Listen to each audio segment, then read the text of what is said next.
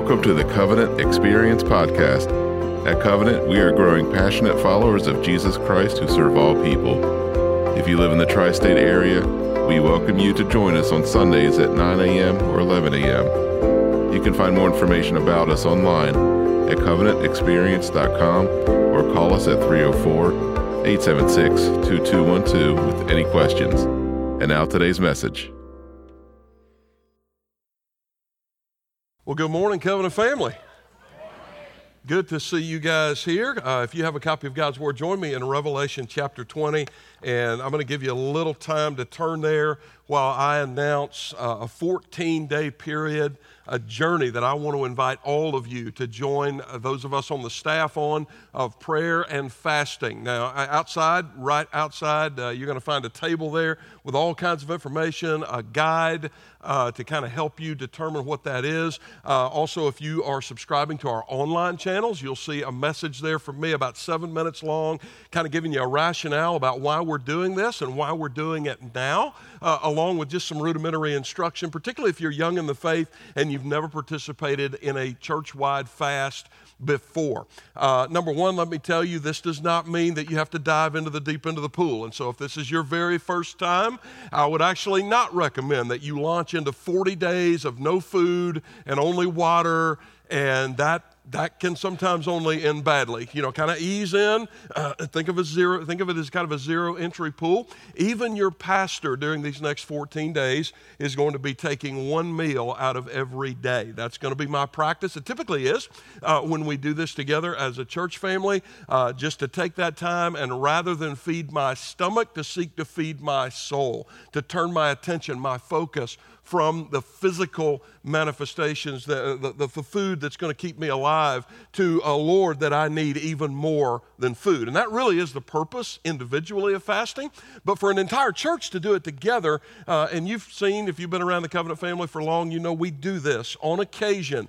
We don't do it in sort of rote repetition, but neither is it random when we choose these times together. It's typically because we're sensing that we're at a critical juncture as a church family, and we need to all together kind of sync our hearts and our souls, even though we'll leave this place and be in different places. And for many of you, you're not going to see each other until the very next Sunday, but your hearts and your minds are in sync and focusing on the Lord. And we want to take the next 14 days to do that. It's going to culminate you'll find these handouts, invite cards as well out there in a night of prayer and praise on May the 25th. That's a Wednesday night at 7. So the youth are going to allow us to kind of invade their space and time, and we'll join them in that. And then a breaking of the fast during our unity service on May the 29th. So I look forward to seeing what God is going to do in these next 14 days. I look forward to hearing your personal stories and how God is moving in your life and your soul, and how He's speaking to you, and how you are drawing closer to Him, and how you've learned that this isn't even transactional. I'm not giving up a meal so God's going to give me something else. That's actually Baal worship. You know that, right? Priming the pump so God's going to do something. This isn't about getting something out of God. This is about getting God. This is about getting closer to Him. And I am excited to learn where this is going to go over the next 14 days. So I look forward to that with you. A glimpse of heaven. And speaking of a glimpse of heaven, I would imagine if you've lived long enough and you've had an experience, or hopefully many such experiences, that you thought to yourself, you know what, this seems a little bit like what heaven would be like. You ever been there? He's like, this just seems a little bit like what I'm going to experience in heaven. Maybe it was a vacation to an exotic destination that included this breathtaking view that just took your breath away, that reminded you afresh of the majesty of the God who created this planet. I know for me, that's the Grand Canyon, like every single time I've ever been there, including the last time, which was last summer. It was the first time our entire family ever saw it together, and my two younger kids were making fun of Dad for wanting to drive for 4 hours to see a big hole. Right? That's all right. I can take their ridicule. Totally fine. Because you know what? Every single time I have stood on that prayer, and even my wife thinks I'm weird. Like, okay, we've been here for a little while. Are you ready to leave now? And I'm just in awe at the edge of that precipice. It's just amazing. Maybe you've seen a view like that, or maybe it was that same view. Maybe it was just an evening with close friends. Maybe it was around a fire, or you just had a really nice dinner, some really good food, some really good wine, and everybody's in sync with one another. And you go, wow, gosh, I wish work were more like this. I wish my family were more like, I wish my spouse were more like this. I mean, we're all in sync, and you're experiencing in that moment a sense of fellowship that reminds you, but man, there's a day coming when, according to the Bible, this is the way it's going to be all day long, all eternity long. And for me, I tend to think about the kingdom. I tend to think about a slice of heaven in the future when I think about the church synced up together, on mission together. It was Dr. David Lee, who's retired from the Baptist Convention of Maryland, Delaware for many years, who taught me from some of my first days here doing ministry in the Mid-Atlantic. He said, Joel, but probably the most important thing that a denominational leader can do for a group of churches is to keep them on mission together, if for no other reason than the more you're on mission, the less you fight about stupid stuff. How about that? Yeah, mission goes up, drama goes down. That's just how it works.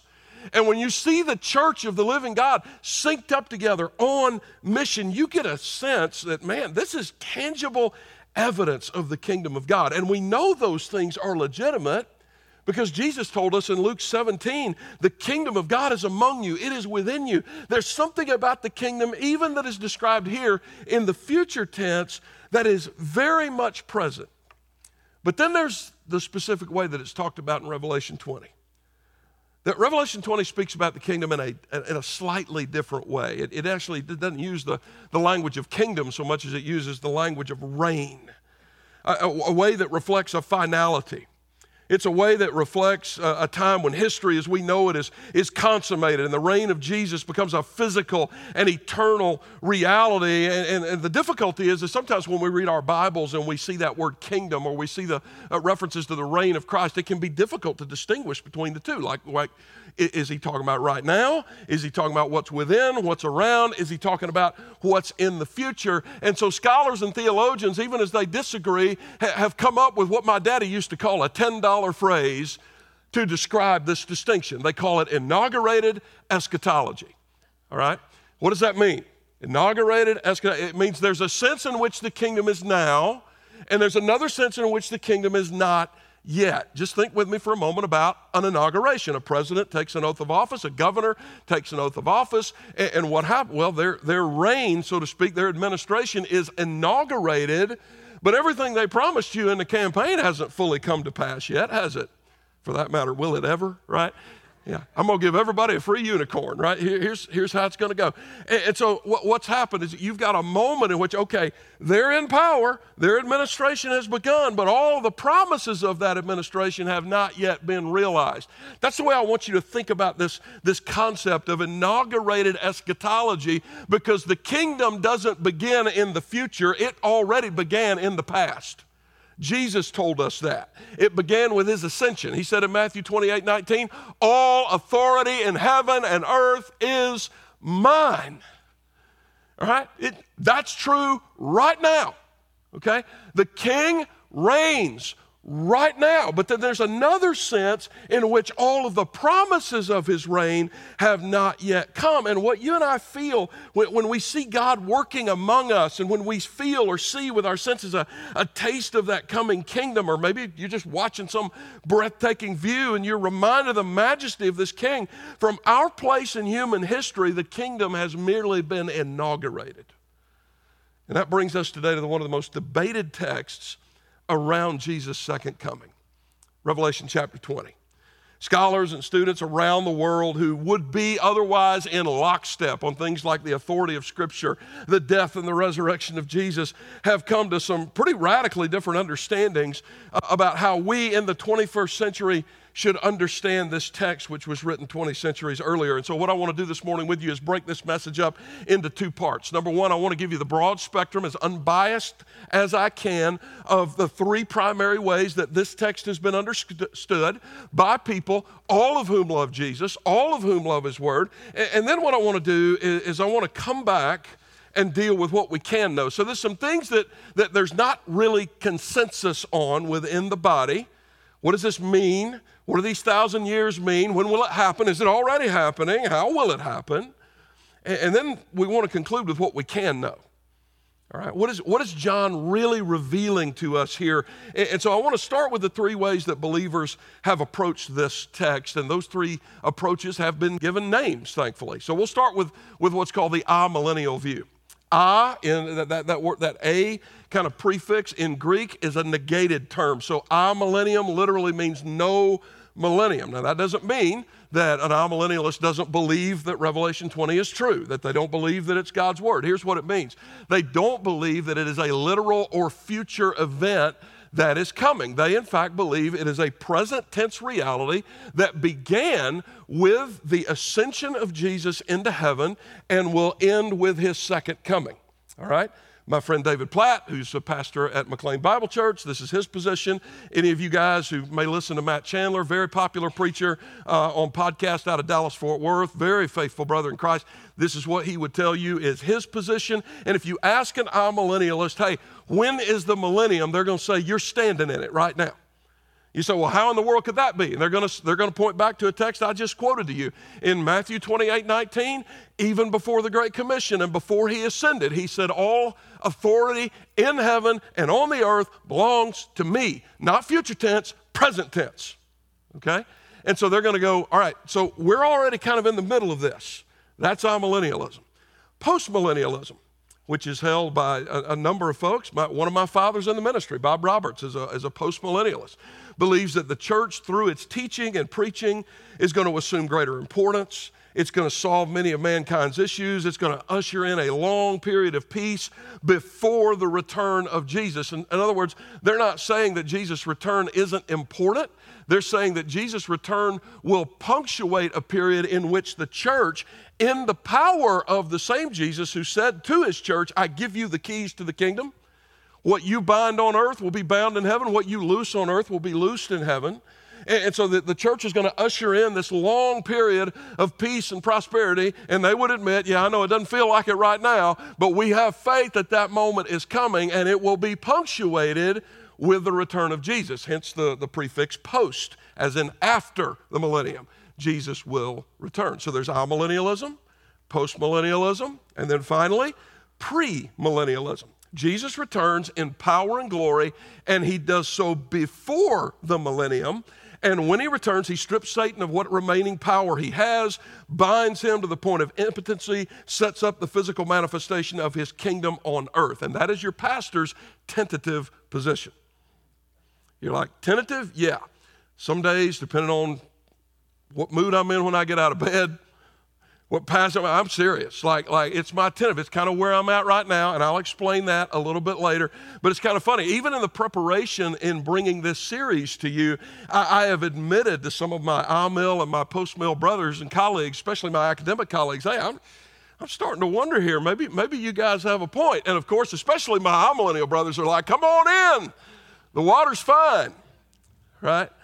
But haven't quite been convinced yet to depart from what I believed essentially since the beginning of my ministry. Now, why do I cover all that? Well, because if you're teaching the Bible, you have to do your homework and study, okay? One famous preacher was actually asked by a young aspiring seminarian, what is the secret to powerful, Holy Spirit anointed preaching? And that preacher didn't blink. He said, you keep your butt in the seat behind the desk until the work is done. You got to study. You got to study. And eventually you got to land somewhere. So I tell you this for full disclosure. Your pastor, moving forward, looking at this, is using a premillennial framework for how to understand this passage. I find that approach to be the wisest. I find it to be most in sync to understanding what John is saying here, and I'll point to a few reasons why as we move through the text together. It's one of those, again, this is one of those areas. You don't have to agree with me. Not even all of our leadership here would agree with their pastor on this. But I want to point out this because the issue here isn't being right. John did not write these words to a first century church suffering under the thumb of a level of persecution that would be unimaginable to us today so they could figure everything out. John did not write these words, and the Holy Spirit, brothers and sisters, did not inspire these words so that you and I could be right. He did it so we could be ready. It is time to be ready for the coming of Jesus. You don't have to agree with me to be ready for this moment, okay? Godly people who love Jesus look at this text through a different framework. They are my brothers and sisters. Not only are they not my enemy, they're not even my opponent. And in the end, the application is the same. It's not about the right interpretation. The most important question is, how do we live in light of what we can know from this passage? And I want to tell you, in spite of the absence of consensus among the global church, there are some things we can know. Let me tell you what those things are. The first one is this, that before the kingdom, all right, whether you believe we're in it right now, whether you believe it's coming to you, one of the things we are taught with abundant clarity is before that moment is inaugurated, Satan is bound. Look at verse 1. Then I saw an angel coming down from heaven, holding in his hand the key to the bottomless pit and a great chain. And he seized the dragon, that ancient serpent who is the devil and Satan, and bound him for 1,000 years and threw him into the pit and shut it and sealed it over him so that he might not deceive the nations any longer until the 1,000 years were ended. After that, he must be released for a little while. Every time I read this text, I'm reminded of something that Jesus said to Peter in Matthew 16:19, and not just to Peter, but through Peter to the rest of those of us who are part of the body of Christ. He said, I will give you the keys to the kingdom of heaven, and whatever you bind on earth shall be bound in heaven, and whatever you loose on earth shall be loosed in heaven. In other words, to the degree that you accurately represent me and who I am. You better not get off this issue of who God is, who Jesus is. You start defining me wrongly, you've lost the power. All right, this is why accurate understanding of God's word is paramount, right? Because I can't romance my wife tonight by complimenting her blonde hair and blue eyes. That won't go well for me. No matter how passionate I am, I'm wrong, okay? Transpose that foolishness up into God. Well, doctrine really doesn't matter. Doctrine is everything because it tells us who God is. And when God reveals himself to us, we don't get to change that picture.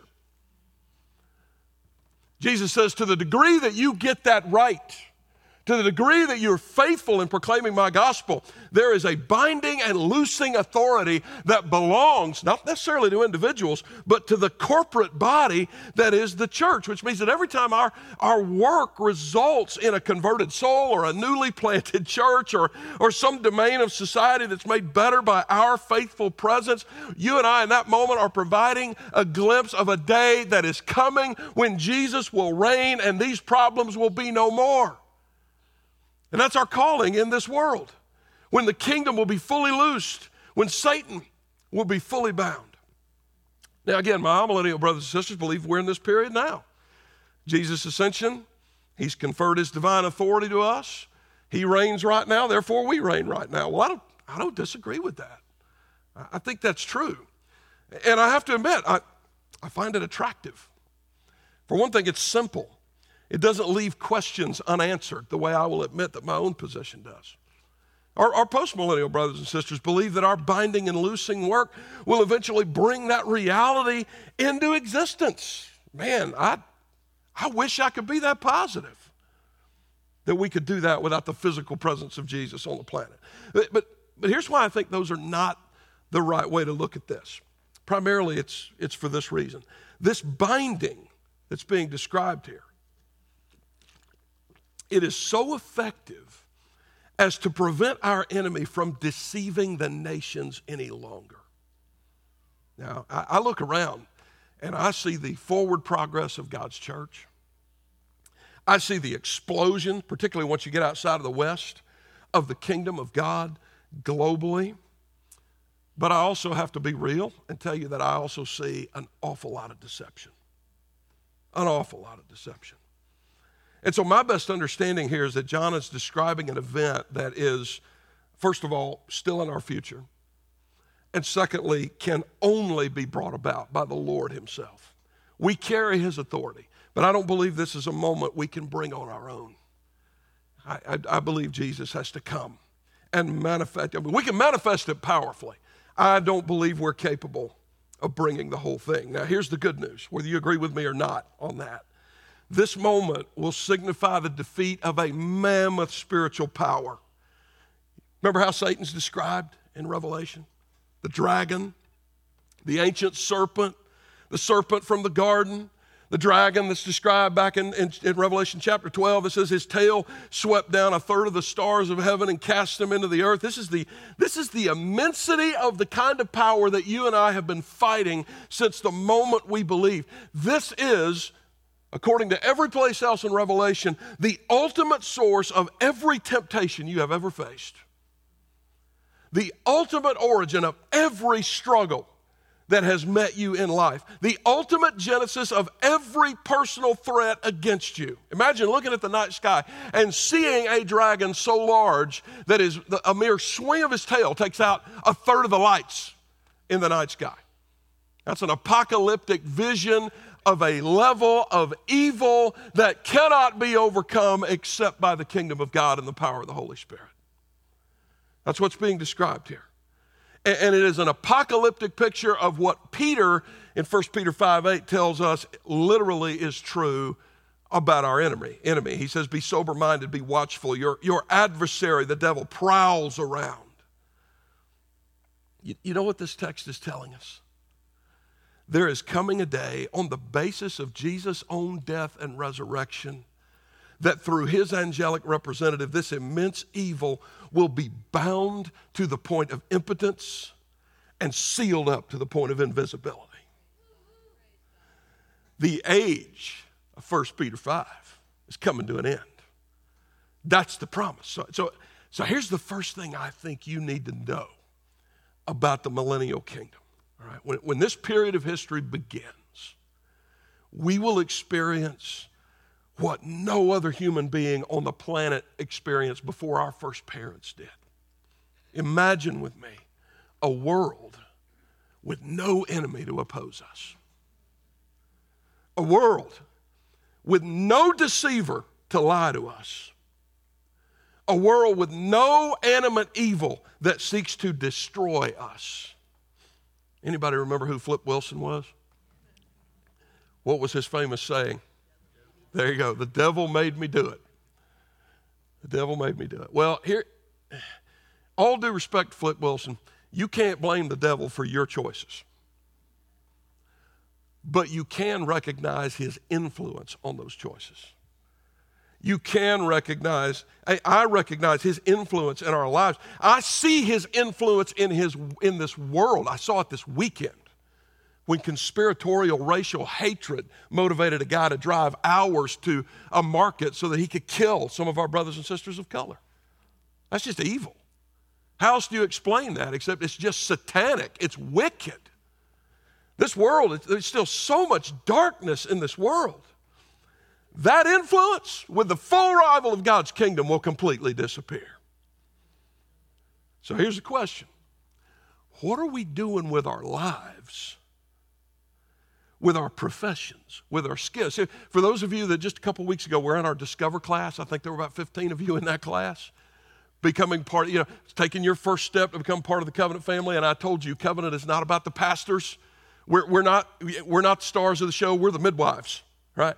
Our job is to produce within you, and that includes your talents, your skills, your professions.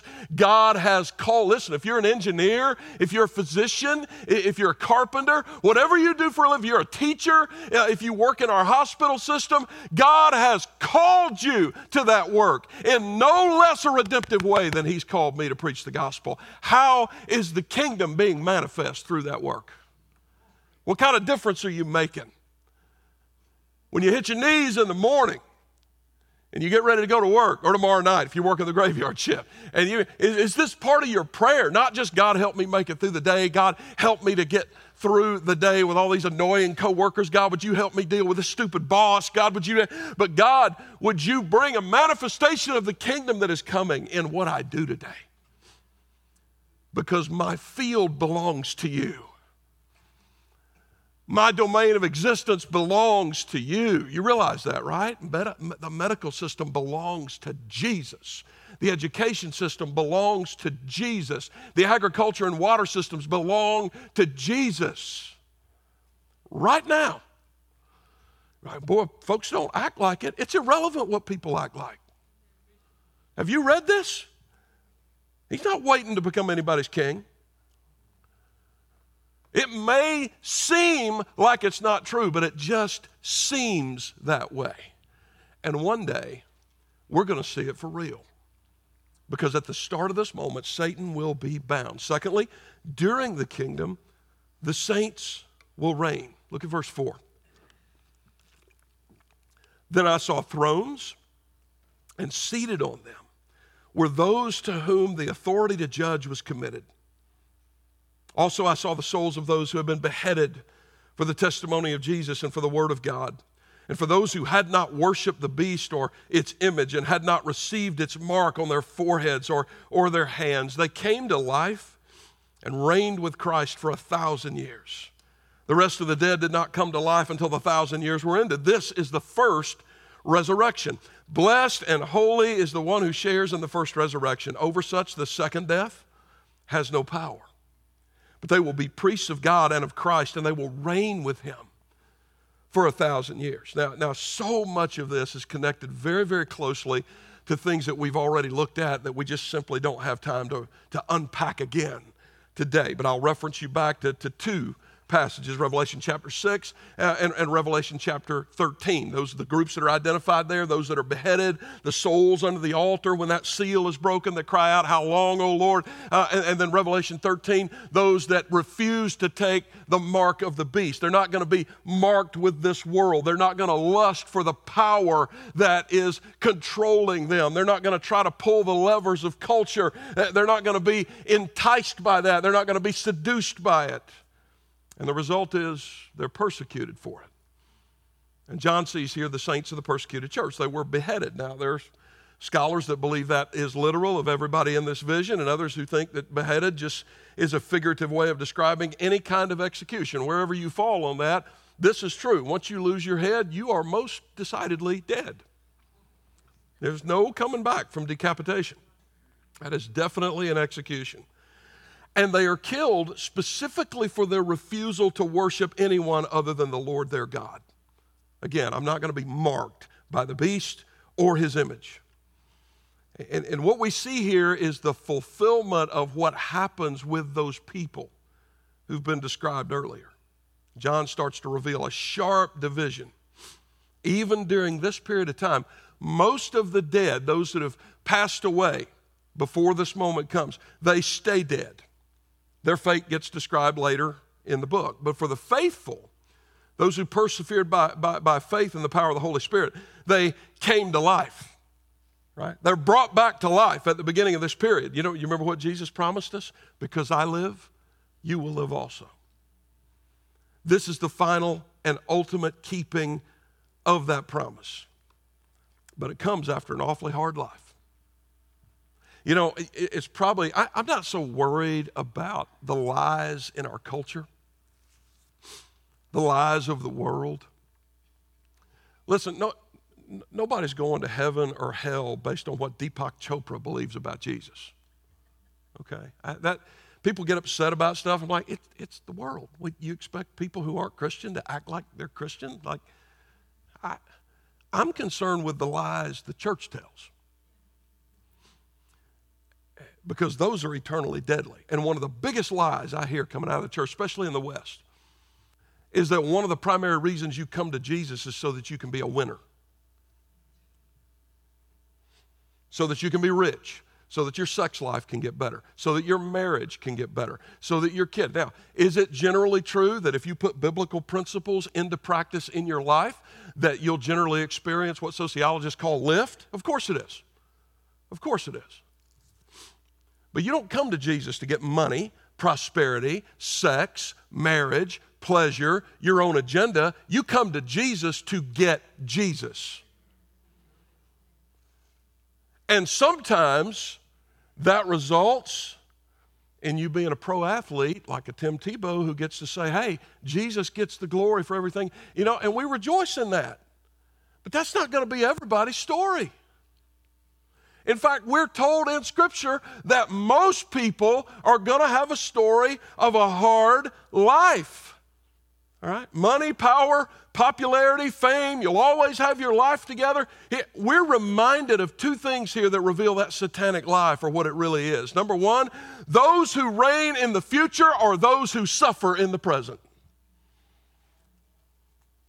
You're like, this isn't very good news. It's the truth.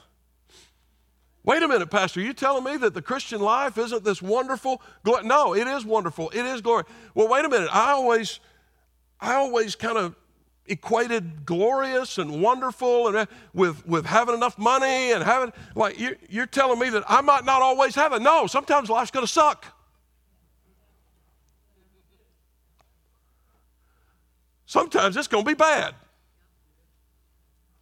Sometimes you're going to be called to suffer. But it's worth it.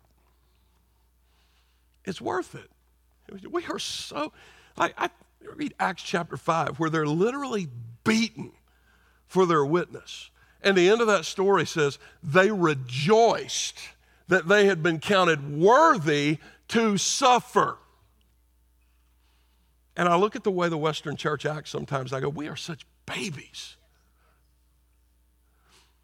And I don't say that, I'm not trying to come down on you. I'm not trying to condemn it. I'm trying to say you don't have to live like that.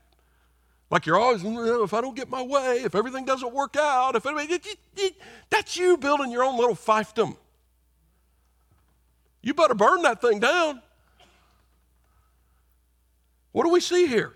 Those who reign in the future are willing to suffer in the present. We have, especially in the West, a woefully underdeveloped theology of suffering. And we miss the greatest blessing because of that. The greatest blessing. If you want to follow Jesus, it's going to cost you. And it's why most people, even in churches, won't follow him. I know this is hard truth this morning, but it is the word of the Lord. Matthew chapter 7, what did Jesus remind us of? Broad is the path that leads to destruction, and many are they that walk on it. Narrow, straight is the gate that leads to life, and few will be they that find it. I pray for you often, because on the basis of texts like that, I frankly don't know how many of you I'm going to see in heaven. And I pray for your souls. I pray for your souls. And if that's you, here's what you need to hear. That straight path is worth it. It's worth it.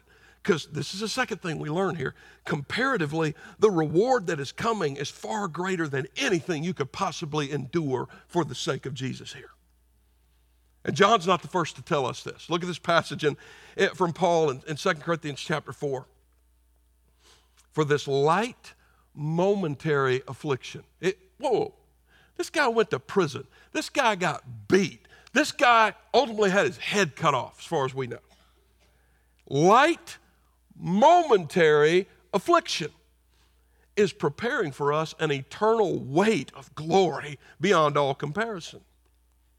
See, when we talk about belief as Christians, when we talk about faith, this is what we're talking. Do you believe that's true? And does it inform the way you look at the world? Does it inform the level of your service to others as we look not to the things that are seen, not whether or not I'm considered by culture to be a winner, but the things that are unseen.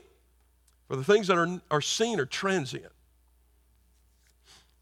Yeah, we love Tebow. I love him. I love that young man. I love his heart for God, but yet one day he's going to get old and then he's going to die. That's going to happen to me. That's going to happen to you. Saw that at our son's graduation commencement service. A commencement speaker got up. His first words to these freshly minted graduates was, all of you are going to die. Kind of an unconventional commencement speech. But it's true. It's true.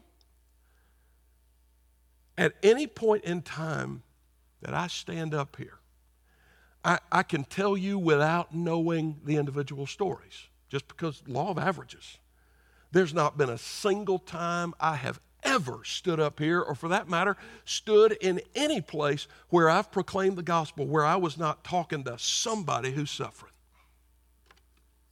Every single time. Sickness, family struggle, family dysfunction, marriage about to break apart, children that are breaking your heart, blended family drama that just you can't seem to solve. There's death, there's loss, and in the middle of that, sometimes you even get angry, and you might understandably look at heaven and go, why? Why? Maybe you even get angry with the Lord. Let me tell you something. His shoulders are broad enough to handle whatever you throw at him. Don't be afraid to come to him with that. But for the sake of your soul, please don't leave him. Don't walk away. Don't walk away. You hang on to, even if you're mad at him, believe him. Right? You're like, whoa, can I be mad? Can I be mad at God? Can I be? What do you think the sisters of Lazarus were feeling when he waits until the man dies before he gets there? Right? And he's grieving as well. What does he hear? First words out of that woman's mouth. Where you been? Can that coexist with? I believe you are the resurrection and the life. I believe it can. According to that story, just don't leave him. Believe that a day is coming, not only when this suffering is going to end, but the reign will begin. You stay faithful. One day you will reign. Blessed are you, partaker in the first resurrection. Satan will be bound and the saints will reign. And then finally, after the kingdom, Satan will be defeated. Look at verse 7. And when the 1,000 years are ended, Satan will be released from his prison.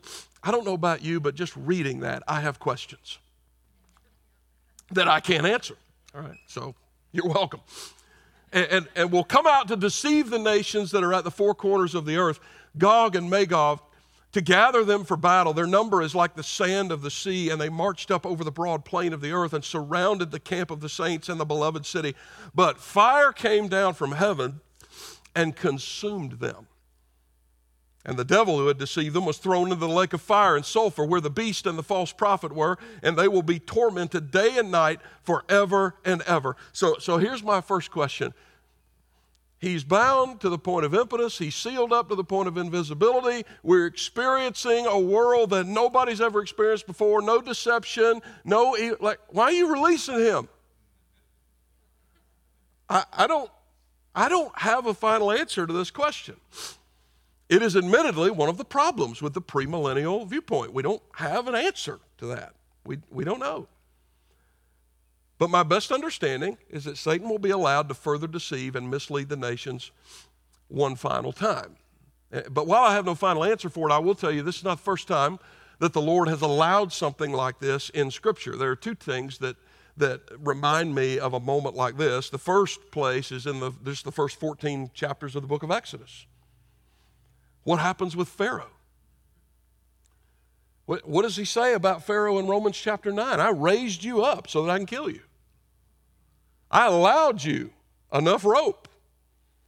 And eventually, I hardened Pharaoh's heart so that he will rebel, and my wrath on him and his nation is stored up. You ever wonder why 10 plagues? I've always wondered that, because I'm like when I go to the doctor, like COVID finally hit our house 2 weeks ago. And so here's my thing. I want to get through it. That's what I want to do, because I got stuff to do. You know what I'm talking about? Like I got stuff to do. So what do I need? What do I need? I had a horrible ear infection about 10 years ago, came back from the Middle East, and my doctor kept playing footsie with it. Right? Let's try a little penicillin. Well, let's try. And I'm like, put a shot in my rear end. I want this done. Right? I got stuff to do. Right? So when I look at a text like the 10 Commandments, like the 10 plagues, I'm like, you're God. You know what's coming. You know you're going to have to kill his kid in order to make this happen. Kill the firstborn. Let's get this over with. Right? Why? Why make an entire nation suffer? Why would you? Well, God actually answers that question. It is so that my wrath with every act of rebellion of this leader of what was then the most powerful nation on the earth will be stored up against him. My justification for drowning him only gets stronger. And I aim to get glory over Pharaoh, over his armies, over all of my enemies, so that the people of the world will know there is a God in Israel. That's why it happened. And then there's this other place, it's so frightening to me. It's in Romans 1 and 2, where 3 times I see these 4 words that I consider to be among the most frightening in the entire Bible. It says, God gave them over. Because of your hard heart, like a Pharaoh, your stubbornness, your retrenchment, your doubling down, your blame shifting, your whatever, refusing to own your sin, you are storing up wrath against yourself. And sometimes you just continue to, people, they rebel against God to a point where he just gives them what they want. And from that moment, he's keeping score. Waiting for the day when everything gets revealed and he sends you to hell. And what we see happening here is that kind of action and reaction on a global scale. Everyone who has refused to repent, John tells us, will be like Gog and Magog. Those two were referenced in Ezekiel 38 and 39, the enemies of Israel, who were told that fire would rain down on them for their opposition to God's people. Admittedly, that's another tricky passage. We really don't have time to unpack Ezekiel today. But if you're interested in going deeper in that, the best research I've found on this is from the Old Testament scholar Lamar Cooper, who teaches at Criswell College in Dallas. His work on Ezekiel is among the most thorough I've ever seen of an evangelical. He provides 7 possible interpretations for that battle. It's highly complicated. But here's what I think we can conclude with some certainty. In the end, there will be rulers and groups who will follow those rulers, and they will oppose God and his people, and they're going to galvanize, and they're going to mobilize, and they're going to march in solidarity against the Lord and his elect. But verse 9 tells us there will be no battle. It's like, are we locking and loading? No. Look at verse 9. Fire came down from heaven and consumed them. You get that picture? I hear paranoid Christians all the time with ammo and canned goods in their basement. Now, let me say something here. I made some snide remark about that months ago, and I had a guy come to me and he said, Pastor, look, I believe I'm supposed to have peace with my neighbors. I love Jesus.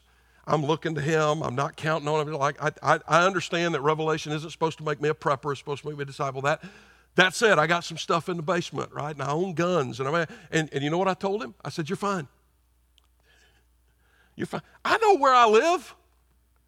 West by God, Virginia. I know what some of y'all got. There's no sin in that unless that's what you're counting on. See, this is the aim of this book is not to make you a prepper. It's to make you a disciple. It's to make you a disciple. And the number of believers are like, oh my God, what's going to happen? The world is falling apart. We got to get ready. For what exactly? For what? You're missing the point. You're missing the point. There is nothing coming at you that God will not all by himself ultimately put a stop to when he gets ready. You need to believe his words to Moses in Exodus 14:14. The Lord will fight for you and you have only to be silent. That might govern what some of us put on social media. Ouch. The Lord will fight for you. You might just need to hush. Hush. And you know what you do out of that? Wait a minute, I should do something. Yeah, you should. You should do something. 1 Timothy 2:2. Lead a peaceful, quiet life, godly and dignified in every way. You want to be ready for what's coming? You be faithful to Jesus.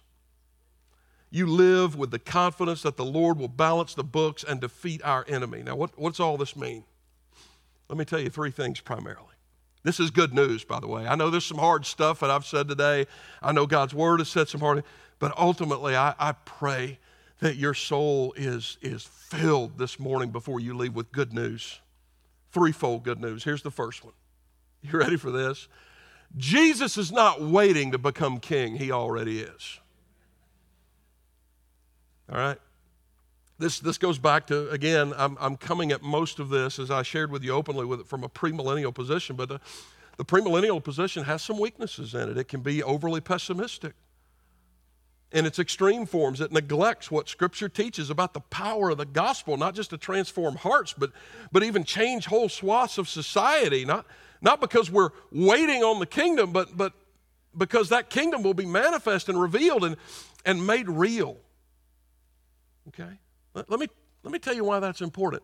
If Jesus is not waiting to be king, then you and I are not waiting to reign. There's a manifestation of that I think comes in the future. But you don't have to wait until then to live like a victor. You see how these are suffering people. Again, these aren't winners. Nobody in Rome looked at the first century church and said, oh my gosh, I aspire to be just like them.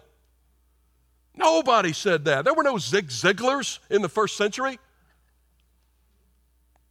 Some of y'all don't know who Zig was. That's a pity. He's a really good guy, right? But not everybody's life is supposed to turn out like his. And these people living in the first, their life didn't turn out like this. What is it? You see how this frees you from it? Like, I don't have to have a certain amount of money. I don't have to be viewed by society in a certain way. I don't have to. I need to be faithful to Jesus, and I will live. Like, I'm not waiting to live in victory until I get more money or until my marriage gets better. I'm living in victory right now because Jesus is king right now. Darrell Johnson, who wrote one of the commentaries I've commended to you outside, said millennial madness is made manageable by focusing on the millennial man. He is king. Are you living like it? Do you live like it? Here's the corollary. Jesus isn't waiting on to be king. He's king right now. Your enemy, Satan, contrary to even what some gospel songs would tell you, is not alive and well. He's alive. He's alive. But he is mortally sick, and he knows it. And it is only a matter of time. Boy, it sure seems like there's a lot of darkness out there. There is a lot of darkness. Imagine what it would be like if Satan were still the way he were prior to the crucifixion, when, according to Paul in Colossians, he was stripped. He is mortally sick. And he is ultimately, again, just a matter of time before he is bound and thrown into the lake of fire. Mark's gospel put it this way, Jesus' own words. He said, but no one can enter a strong man's house and plunder his goods unless he first binds the strong man. Then indeed he may plunder his house. I want to tell you, from the time of Jesus to the present, that is our reality right now. Is he bound to the point that I see him in Revelation 20 being bound? I don't believe so. Is he bound? Yes. Is he limited? Yep. Is he on a short leash? Oh yeah, always has been. Can he do anything without the permission of his Creator and our Redeemer, but his condemner? No. No. So there's coming a day when he's going to ultimately be bound, but even now, he's like a strong man sitting gagged and bound up, hands and feet, in a chair while you and I go into his house and plunder it and take back what rightfully belongs to Jesus. That is the mission of the church. That's the mission. And you don't do that the way the world does it. You do it the way we're going to encourage you to do it in the next 14 days. On your knees, before the throne of God, giving up a meal or two or whatever the Lord leads you to give up during that period. God, I need you more than I need food. God, I need you more than I need to binge on this Netflix show. God, I need you more than I need my gaming system. God, I need you more than whatever it is. Right? And we're going to focus on that time together. This is spiritual warfare. You stay on your knees and you do what is righteous and you live in the truth and you live a godly and a quiet life and you wait on the King to fight your battles for you. Vengeance is mine, says the Lord. I will repay. Have you read some of the stories of his retribution. You should not be angry or hate-filled toward those who would be your adversary. You should pity them. You should pray for their souls. Here's the third thing. The gospel changes everything. See, all this got inaugurated with Jesus' life, death, and resurrection. And I am just crazy enough to believe all of that is enough. It's enough. Now, the corollary to faithfulness is found a few verses later. Look at verse 15. And if anyone's name was not found written in the book of life, he was thrown into the lake of fire. If you carry nothing else away with you today about this passage, carry this away.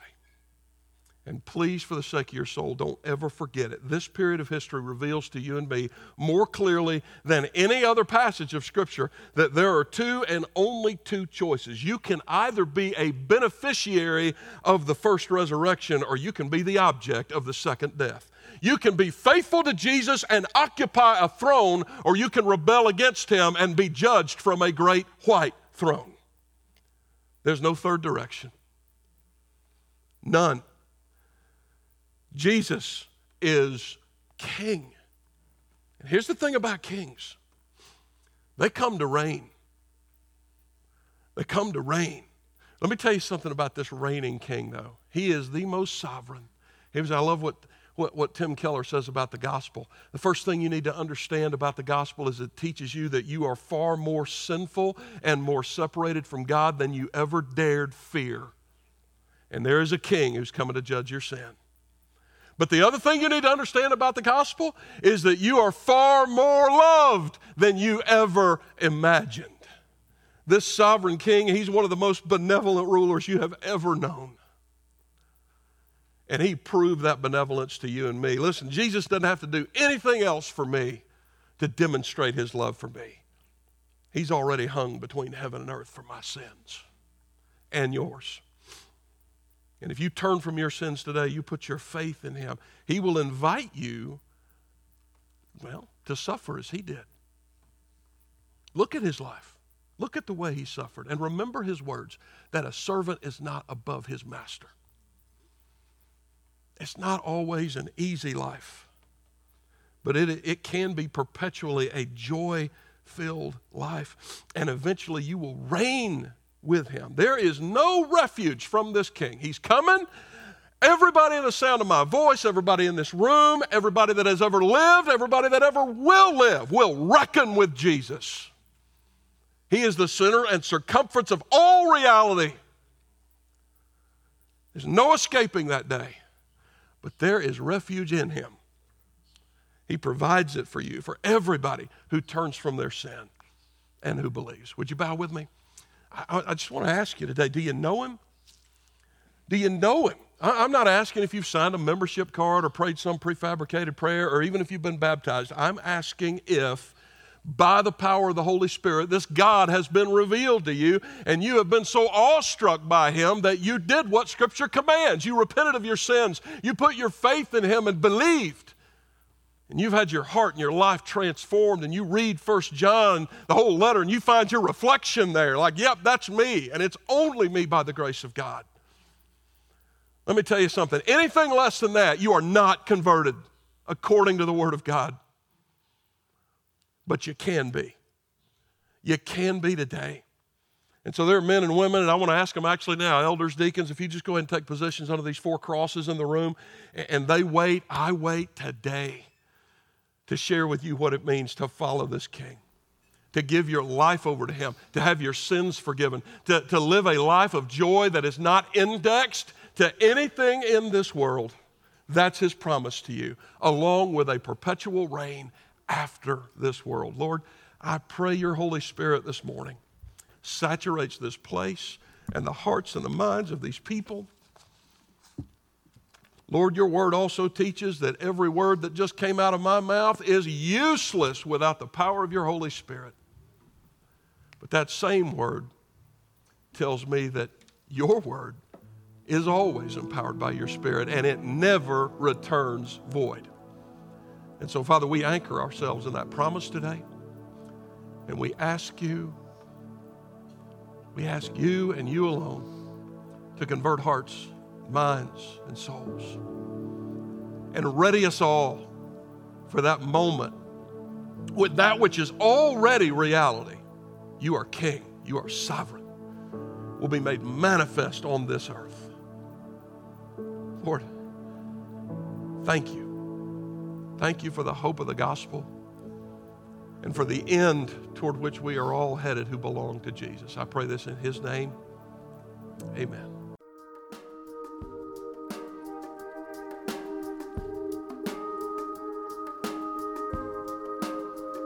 Hi, everybody. Pastor Joel here, and I am so glad you stopped by. I pray this podcast helps you in your walk with God.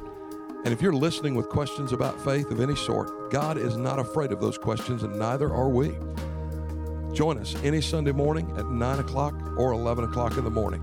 If you're new to our area and looking for a church home, I hope we'll see you soon and have the opportunity to welcome you properly and personally through our doors. And if you live in the tri-state area, but you're already a part of one of the other phenomenal church families here, I pray this podcast has been a great addition to the primary teaching you already receive from your local pastor, and that you've been better equipped to serve your own church family. So let's all go make Jesus famous this week. Share his love every chance you get until we meet again, and God bless you.